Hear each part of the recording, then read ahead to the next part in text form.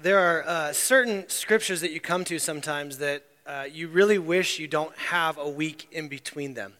Meaning, like, we're going to talk about something and then have to wait an entire week to talk about the rest of it. And this is definitely one of those weeks where we're going to dig into a section of scripture that's been really, really confusing and very, very difficult for a lot of people to understand, including myself. And so we're gonna dig into it, but we have to understand a little bit of context where we are. You know, maybe think of it this way. You know how Good Friday is kind of a cliffhanger until Sunday? Like, you know, you got it, like Good Friday, we only call it Good Friday because, well, we know what Sunday means after the resurrection week, Resurrection Day.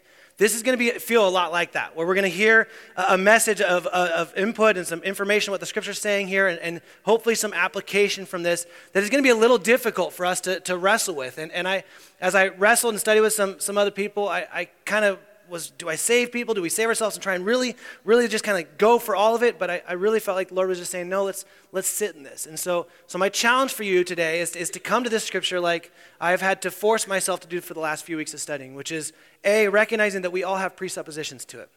We all have these beliefs that we've come into the room with, and we've kind of going to read it through that lens and try and make the text fit into that theology, that understanding, that systematic belief system that we have. And then the second thing is that you would be willing to, as hard as this may be, you'd be willing to try not to focus on anyone else but just yourself.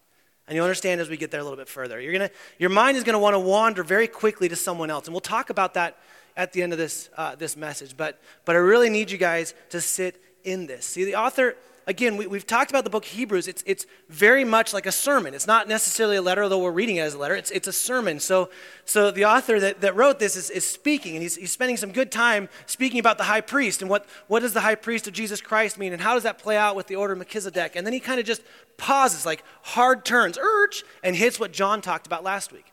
This immaturity that he's seeing in the people he's speaking to.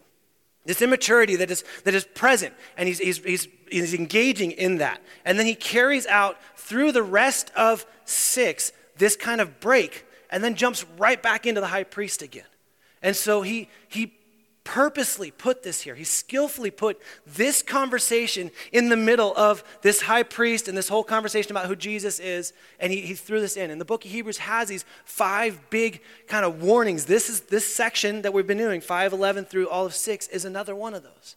And this is a very difficult text for us to wrestle with. And so I would just encourage you guys, if you would just come along with me on this journey. We're not going to answer all the questions to this text. I can promise you I'm not smarter than everyone that's gone before us in this.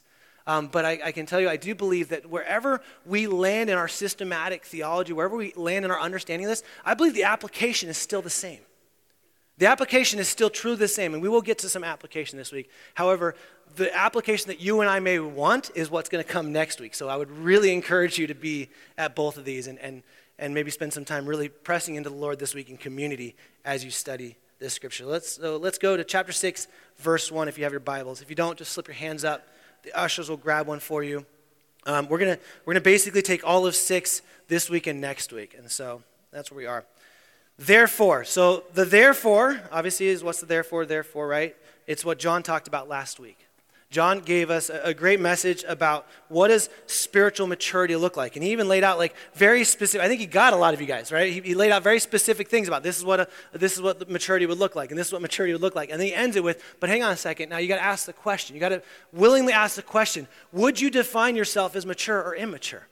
Would you see maturity growing in your life? Would you see yourself maturing like you would see a baby maturing? Do you see that in your spiritual journey, or is it just stagnant or dead? And that's the question he asked last week. And so he goes into here and he says, well, therefore, in light of the fact that I'm noticing so many of you should be teachers of the word. You should be able to teach this stuff, but you still need milk. And what's really interesting is the author doesn't actually go into what he needs to do. He just moves on. He's like, he makes a statement like, you guys are really immature. We are really struggling with immaturity. All right, let's move on. And he just kind of goes on to the more mature things. And that's what he's doing here. He's saying, Therefore, let us leave the elementary doctrine of Christ. Leave not in, give up in, but move forward from. So let us move forward. Let's build on the foundation of the elementary doctrines of Christ and go on to maturity, not laying again a foundation of repentance from dead works and of faith towards God and of instruction about washings, the laying on of hands and resurrection of the dead and eternal judgment. And this we will do if God permits. And so he literally, in the first 3 verses of this, just basically lays out, here's some elementary principles. All of these things. He lays them in, there's 3 pairs, and he talks about those. We're not going to spend a lot of time talking about those because he doesn't. He just kind of says, hey, this is stuff that you should understand. One thing that we should also be aware of is that this stuff, these elementary doctrine things, lay very closely to Judaism. And so what some scholars believe is that the reason why we talked at the very beginning, some of these people that professed Christ at the beginning have been walking back into their Jewish ways and saying, let's maybe move away from Christ the Messiah, which is why Jesus as the high priest is such a big deal and why I think he paused here. But what's happening is people were kind of trying to make the parts of Judaism fit into Christianity and do it as minimal as possible so that they can kind of like pass the grade without getting any kind of persecution. Now, I don't mean to sound harsh, but doesn't that sound like a lot of Christians today? What's the minimum we can do to look like we got it together? And then we don't have to worry about like really giving up much in our life. It doesn't have to be that difficult. We don't have to worry about persecution. And I mean, like I know Jesus said, die to yourself, but we like to just kind of maybe limp to ourselves or injure ourselves, not really fully die. Like if I just lose a limb here or there, is that cool? And so that's what's happened here. And so he says, here are all these things. He talks about repentance and faith and baptism and all these things that you should know about.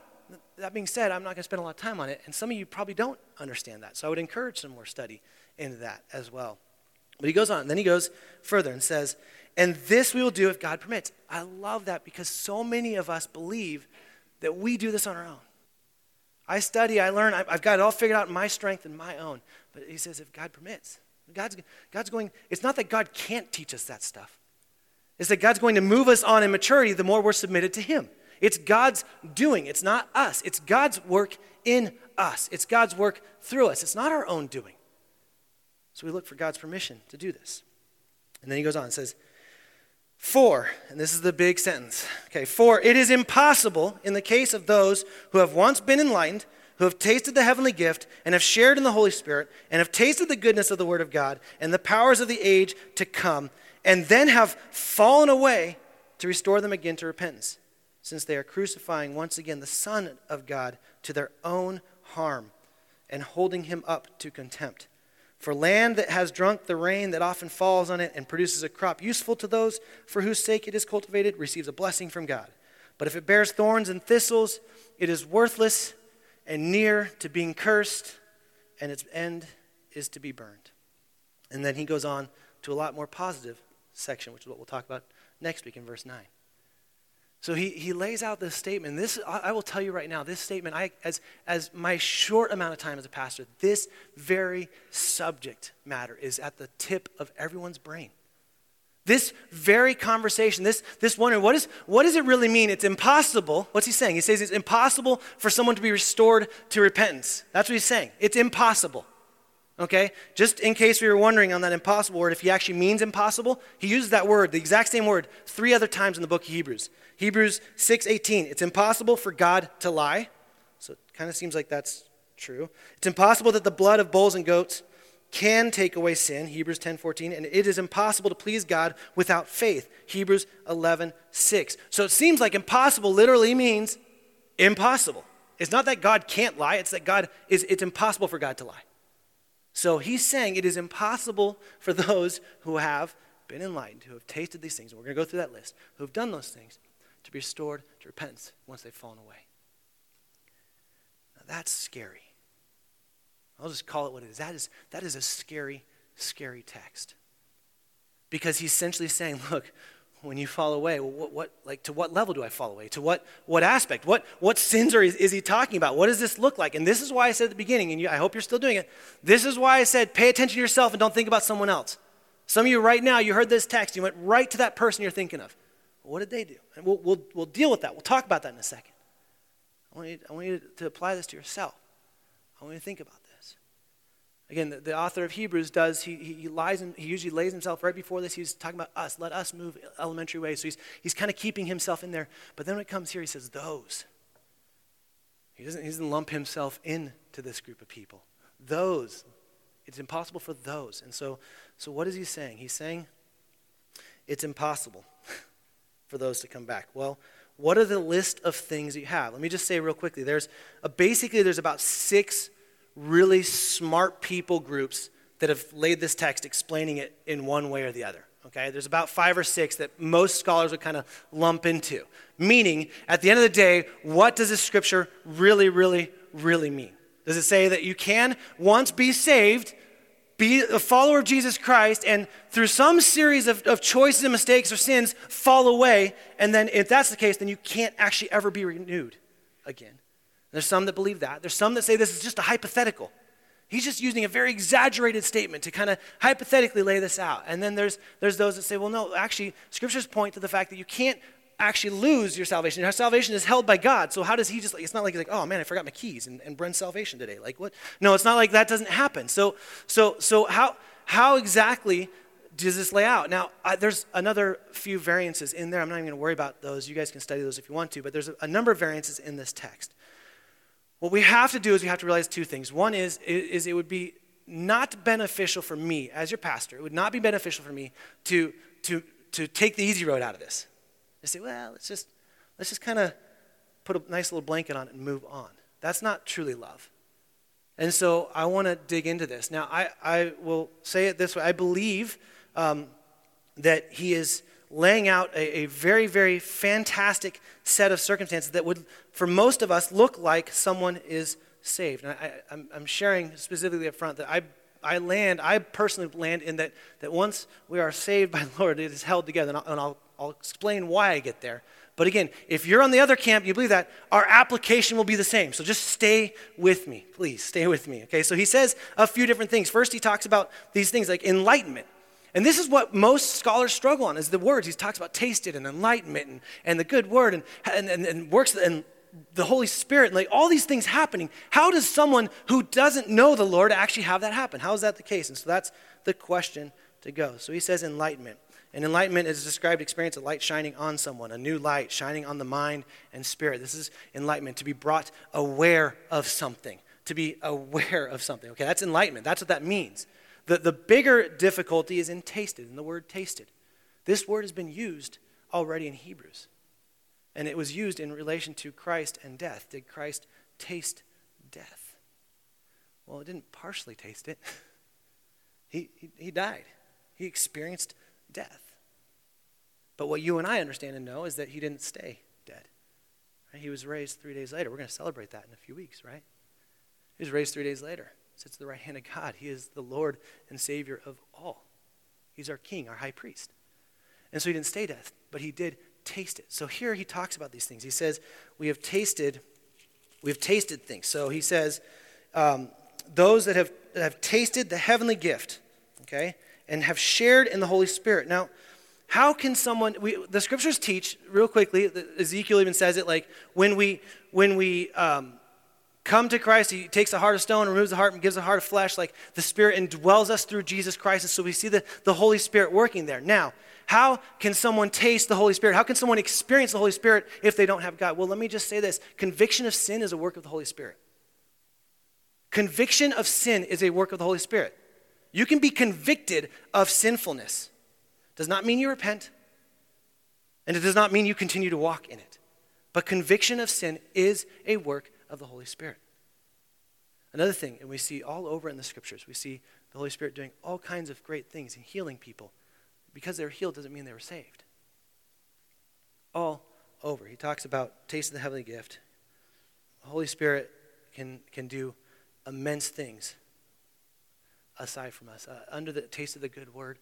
This is the scriptures. You can go to Bible study after Bible study after Bible study. I bet some of you in here are Awana champions. Right? And yet that does not mean salvation. It does not mean salvation. Going to church on a regular basis does not mean salvation. The reason this is important for us to understand is that I think so many people believe a false thing about salvation. And this is whether we're believers or not. Now, my goal, my desire, please hear me on this. My desire is not to make you guys leave completely confused and baffled and just run from everything. That's not the hope. And if you're there, please stay and let's talk some more. There's other people here that can maybe explain this better in a conversation than even me doing it up here in front. But experiencing works of God does not mean you are saved. Let me show you that. Let me show you that biblically here for a second.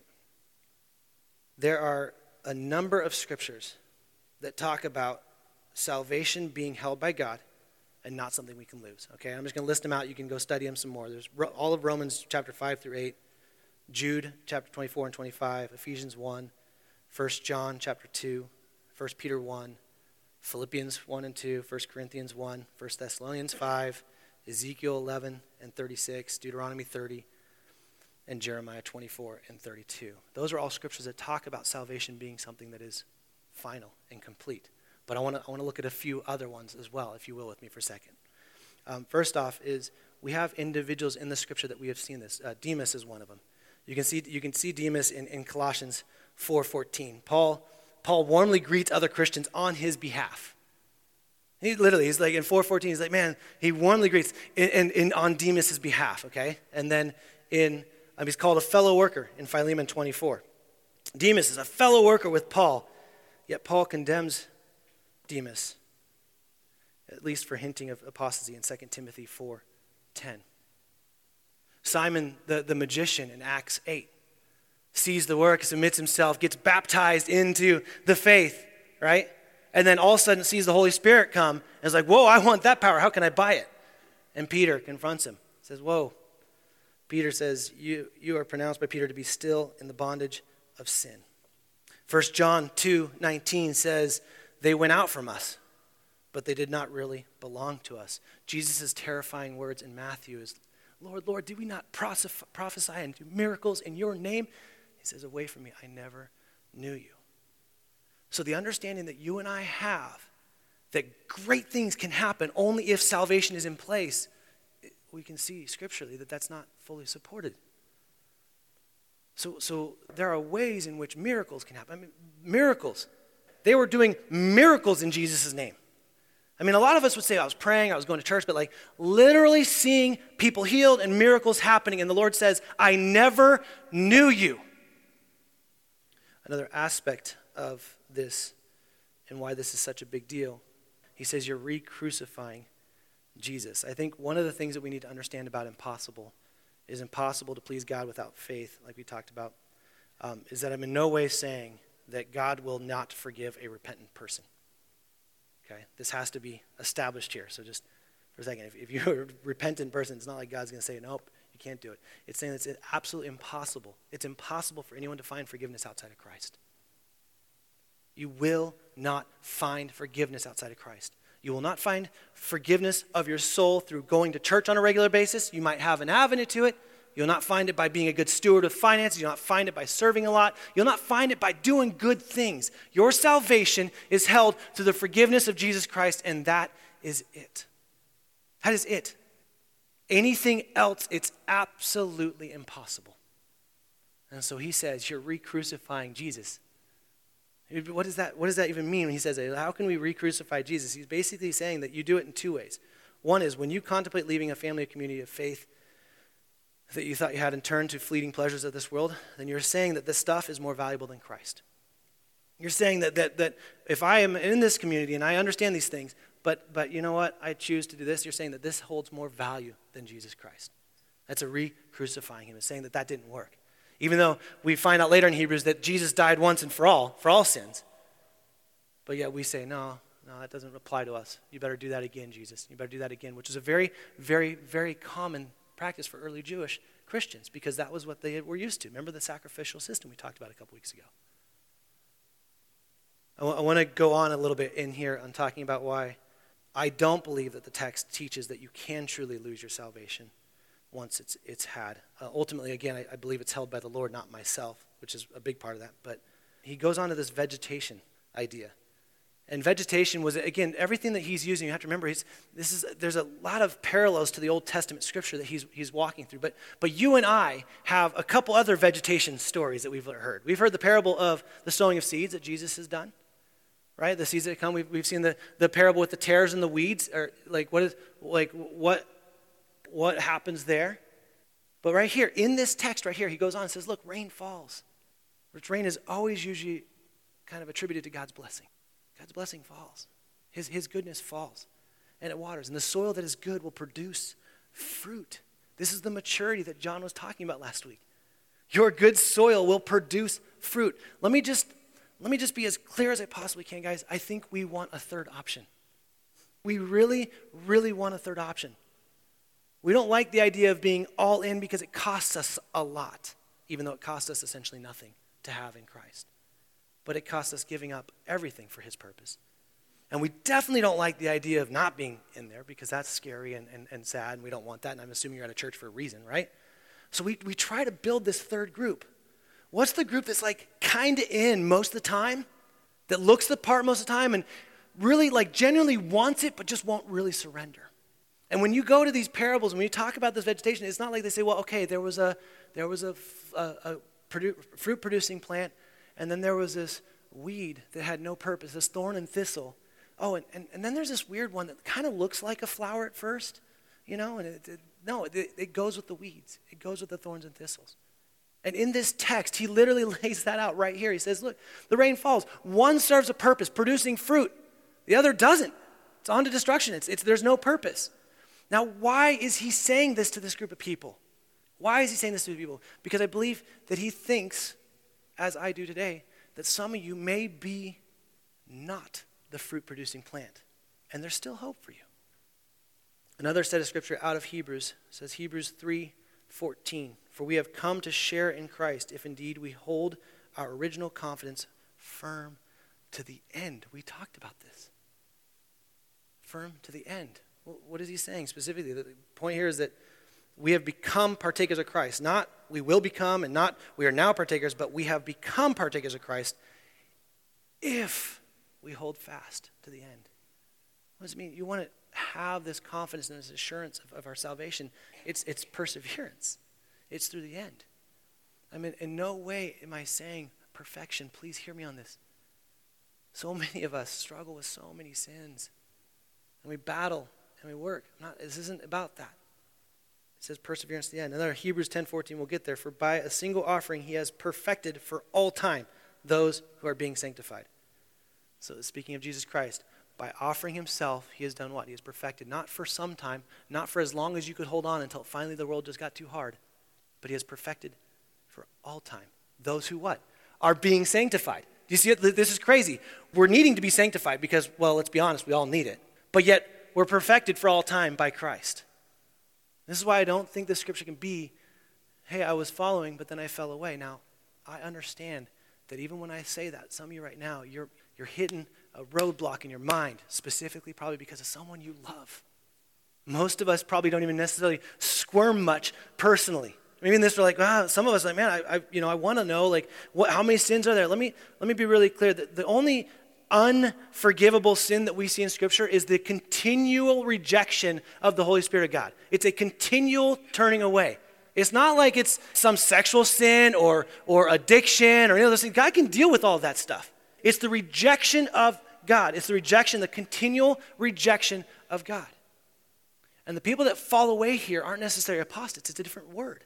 But the people that fall away are people that have literally turned and have no desire to follow anything of God, and they look for the world for all their satisfaction. So it's impossible for them to ever find forgiveness or love or joy or anything over here. It's impossible. You won't find it.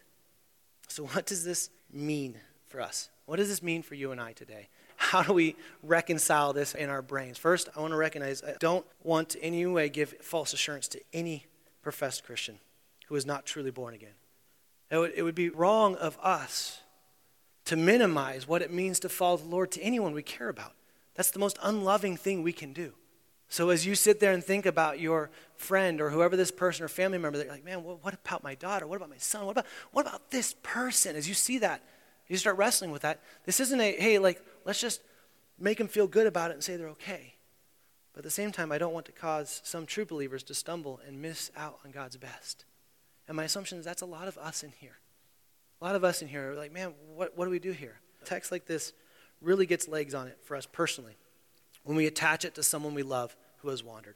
I don't in any way want to make light of this, but truly want us to not find peace in understanding what may be going on in someone else's heart, but instead want us to truly look at our own heart and ask the very sobering question, have I truly repented and submitted myself to Christ? That's the question we need to ask. If this is true, then what areas of my life would show otherwise or aren't aligned to that profession? We can then go back to saying, Lord, please cut me, like the scriptures talked about. He cut away it all, so that I may mature to the person you created me to be. Really, guys, a text like this should make us more relentless about speaking truth and loving each other. And this is why I said the application is the same either way. I don't believe biblically that you really can lose your salvation. Again, there's really smart people that disagree with me, and they have great points, okay? So I'm not saying I solved that problem. But whether you hold to the fact that there's a reality that someone can be following the Lord and then make a series of choices to fall away, to literally turn from the Lord and choose to find life in something other than Christ, or you believe that you can't truly fall away. That maybe some of these people, these loved ones that you saw works of the Holy Spirit, you saw God doing great things, it was all just their own strength. It was the God pouring out his rain, his blessing on both thorns and fruit-bearing plants. Whether you believe that, the application is the same. The application for you and me today is the exact same. Nothing changes no matter what level you hold on. We should be relentlessly purposeful and furious about speaking truth and loving each other. Wherever you land on your belief in this, if people can walk away or can pretend, then we must put ourselves in horrifyingly close community. Really, really, really uncomfortable close community, so that someone can look at us and say, hey, Bren, that doesn't add up. Hey, you talk about these scriptures, but here in your life, I see this thing playing out. That doesn't happen unless you're close proximity. If you keep yourself walled up and held at a distance, trust me, you can do it all day long. You can play the part all day long. We need to be close to people so that we can be confronted in love and so that we can do the confronting in love. Because at the end of the day, no one really wants to pretend. Those of us that are in here, or those of you that are struggling to pretend, you're doing it because you believe there's something true about what God says, but you're too afraid of letting go of the things he's asking you to let go of. Said simpler, you want this stuff more than you want him. So what do we do with this? A couple things. First off, I want to pause for a second. It's going to be a little awkward, but I'm okay with it. I want to pause and I want to be silent. I want us individually to go to the Lord for our own salvation. Some of you, this may be the first time. This may be the first time where you're saying, you know what, Lord, I'm done pretending. I'm done playing the part. I don't care what people around me will say when they say that, no, I'm finally submitting to this. Some of you say, I'm ready, and you need to go there. Some of us, let's be honest, a lot of us in here, we know the Lord. In fact, I'll just give you a little bit of saving for verse 9. He goes on, beloved, your salvation is certain. I know it, and here's how. So he goes on, he saves him. Like I said, this is a week to squirm, and he'll save you next week, or you can just read on ahead and exhale a little bit if you want. But some of you need to ask the question. We've been over and over and over again in this Hebrews, all the way back to when Danny Pellegrini taught, way back in chapter 3, of this confrontation of what is God calling out of your life, this sinfulness. We talk about this year being a year where we're going to risk faith. Well, I'm going to tell you right now, it is really hard to risk faith when you're carrying around a cloud of dark sinfulness, because you will be overwhelmed with the fear of this world. So some of you need to spend some time. And so maybe it's Lord, I know you, but I see the things now. I see the things I keep squirming from about being cut away. I even look at the list that John, I put on my fridge this week, and I realized there are so many areas that I have just not matured in. So instead of going to the Lord and saying, God, am I saved or am I not? Just present yourself to him. God, I'm yours. I don't want to hold anything back. Don't pretend. What causes pain is the people we love falling away. And that's why this text is so difficult. That's why we get so myopic in this text, because we instantly think of our friends that have walked away. And we go, there's no way. They had to have known. How could they not? Look at this and look at this and look at this. And we go to everything they did. And we get so myopic on them, and we forget that God is way bigger than that. So first, submit yourselves. Lord, I'm yours. Lord, I'm done pretending. Lord, I want to walk in the confidence that your scriptures say I can have. Go to Ephesians 1 if you want to know about confidence of who you are in Christ. This is one of the reasons why I struggle with the belief that you can lose, is because it's an absolutely horrific truth. I can make some mistake, walk away, and then not be returned to repentance? That's that doesn't seem true to God's character. Spend some time praying for yourself. We're just going to take a moment. It's going to be silent, and I'm okay with that. And then we have one more thing we'll do. Now I want to give us some time to pray for the people that we've been thinking about this entire time this talk is going on. And the reason why your heart goes to them is because you probably love them, because you care about them, or maybe it's because the Lord is trying to tell you to be more relentless, more pursuing of them. And so what I want to do, this is going to be maybe even more uncomfortable for some of us than what that time was right there. It's weird how a minute of half silence seems like an eternity. What I want to do is I want to pray for these people out loud, all of us at the same time. Because here's the thing. And if you're like, whoa, I don't want the person next to me to know their name. Say my brother, my friend, my sister, my daughter. Look, reality is so many of us have seen people that have looked the part. They've gone to church. They did good things. Man, someone so influential in my life is not following the Lord.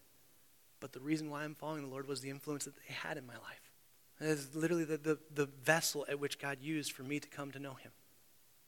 And the reason why we struggle with this text sometimes is because I think we get too myopic and we look it through the lens of our son, our daughter, our friend, our spouse, who, man, we had great times and we saw amazing things and we saw miracles and we saw healings and we saw powerful, powerful things. But yet today they would denounce Christ.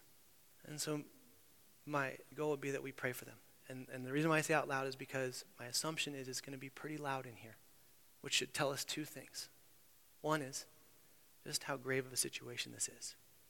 This is why I said this should push us to relentlessness in pursuing one another and community. Because if this is a reality that people can know about God, can hear about God, can do these things, and then literally choose not to be covered by his blood, literally choose to walk away, to fall away from that truth and say, I'm going to look for forgiveness in anything other than Jesus Christ. That's a grave situation. But my bet is a lot of people, and I'll just give you a little bit of hope. I'll give you one biblical example of it. My bet is a lot of people are wandering. They had it. They were Awana champs next to you. They served all day long next to you. You did all sorts of great stuff in youth ministry together. They maybe even went into full-time vocational ministry. And they got beat up and chewed up and spit out, and they left. And you know what they did is they squandered their inheritance. Similar to someone else scripturally, the prodigal son. And yet, I still believe that it is our role and our job as believers to be faithfully praying for their return. That they would not look for anything else, that they would not be too far gone, that they would not be lost cause anymore, that they would be someone that you could see God bringing back. And I guarantee I don't have to sell you on that because most of you love these people that have wandered. Your heart's bleeding for them. So it should remind us, one, of how important it is for us to be in each other's business, awkwardly in each other's business, lovingly in each other's business. You know, where you smell the other person and you know their smell, like that kind of awkwardness, right? You don't even have to appreciate the smell, but you just know their smell, right? Like that's the kind of close community we need to have. Instead of making ourselves so stinking busy that we can keep a good wall, a good barricade around us. The second thing this should tell us is for us personally. For us personally is that there should and always needs to be a maturing process. If you are riding on the coattails of what you did in Awanas for your scripture memorization, you're doomed. The scriptures are alive and you should be in them today and they should be speaking to you on a daily basis. If you're relying on what some other spiritual person had said to you at some talk some time long ago and you're just confident with it, you're anemic. You're not maturing. Like John said last week, maturing is the sign of life. You want to see that life in you? Then look at your maturing process. And so it shows us two things. And so what we're going to do is we're going to spend the band. I'm going to want you guys to go ahead and pray for a little bit with this too, so don't feel like you have to come up yet. But I'm just going to give you guys a second to pray out loud. I'm going to turn my mic off so I don't overpower all of you. Pray out loud for these people that have wandered. Pray for them to be prodigals. Pray for your heart so that when they come, you actually embrace them, unlike an older brother. Pray that the pain and the consequences of the sinful choices they make can be minimized if in any way. Pray for someone to be able to speak the truth to them. Pray for God to grab their heart. where all they can do then is stop turning to all these other things and run back to him and embrace. So let's spend some time praying for these people, if you're comfortable, out loud, because like I said, I want others to hear, not necessarily gossip. This isn't a chance to gossip. I want to be clear on that. This is a chance to pray for people. And if you don't have anyone to pray for, if you can't think of someone, then just hear someone else's name and start praying for them. Okay, let's pray. Joyful to hear that there were so many voices. I secretly wish that there wasn't one. God, it'd be so incredible to know that there wasn't one. But at the same point, I find joy in recognizing that there is a number of your believers here, your children, adopted co-heirs with Christ, where their heart is bleeding for someone else, God. And Father, I pray that we wouldn't just stop praying for them after this service ends. I pray that you would cross our paths. I pray that we would make ways for our paths to cross, Lord. I pray for the parents that have children that are wayward. I pray that you would give them some incredible Holy Spirit-driven ability to communicate love to their children in a way where they could hear it and see it as true. Father, for those that have held the vocation of missionary or pastor or worship leader, kids, whoever's worked in this, has made a living in ministry and has chosen to walk away, God, I pray that you just break their hearts.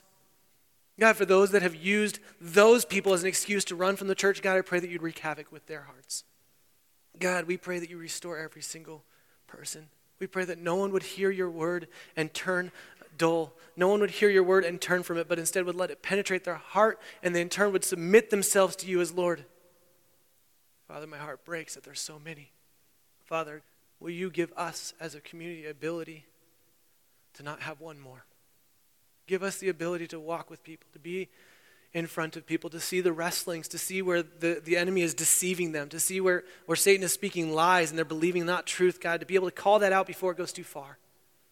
Father, would you give us the ability to love each other's kids, each other, with a true, authentic love, not a fake pretend.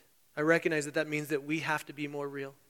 And so, God, I pray that you'd give us the ability to do that. And like we've talked about over these last few weeks in Hebrews, that you would bring us to not just confession of sin, but to repentance from sin, a turning from, not a turning from to something else, but a turning from to you in faith, Lord. And so, Lord, as we sing, as we worship, as we go about our days, I pray that our minds are plagued with these individuals. And I pray that we would feel the pain that we already feel. Lord, I take solace in knowing and recognizing and understanding that you care about these people more than us. And that the fact that they aren't submitted to you doesn't mean you don't. God, you love them. And so we pray, restore. For us, God, as we look into this text, as we wrestle with our own salvation, Lord, would you please help us to differentiate in our lives what is just a work of us and what is truly submission to you. God, I pray that every single person that has submitted themselves to you as Lord and Savior, God, that they wouldn't leave waffling in that, but more confident in it, recognizing that they don't hold on to it, but you do. And so, Lord, I pray that we would, no longer pretend. I pray that we would no longer go through the motions. And Lord, I pray that we would be able to, if you called us today, look you in the eyes and hear, well done, good and faithful servant, because we had persevered to our end. We love you, Jesus. Amen.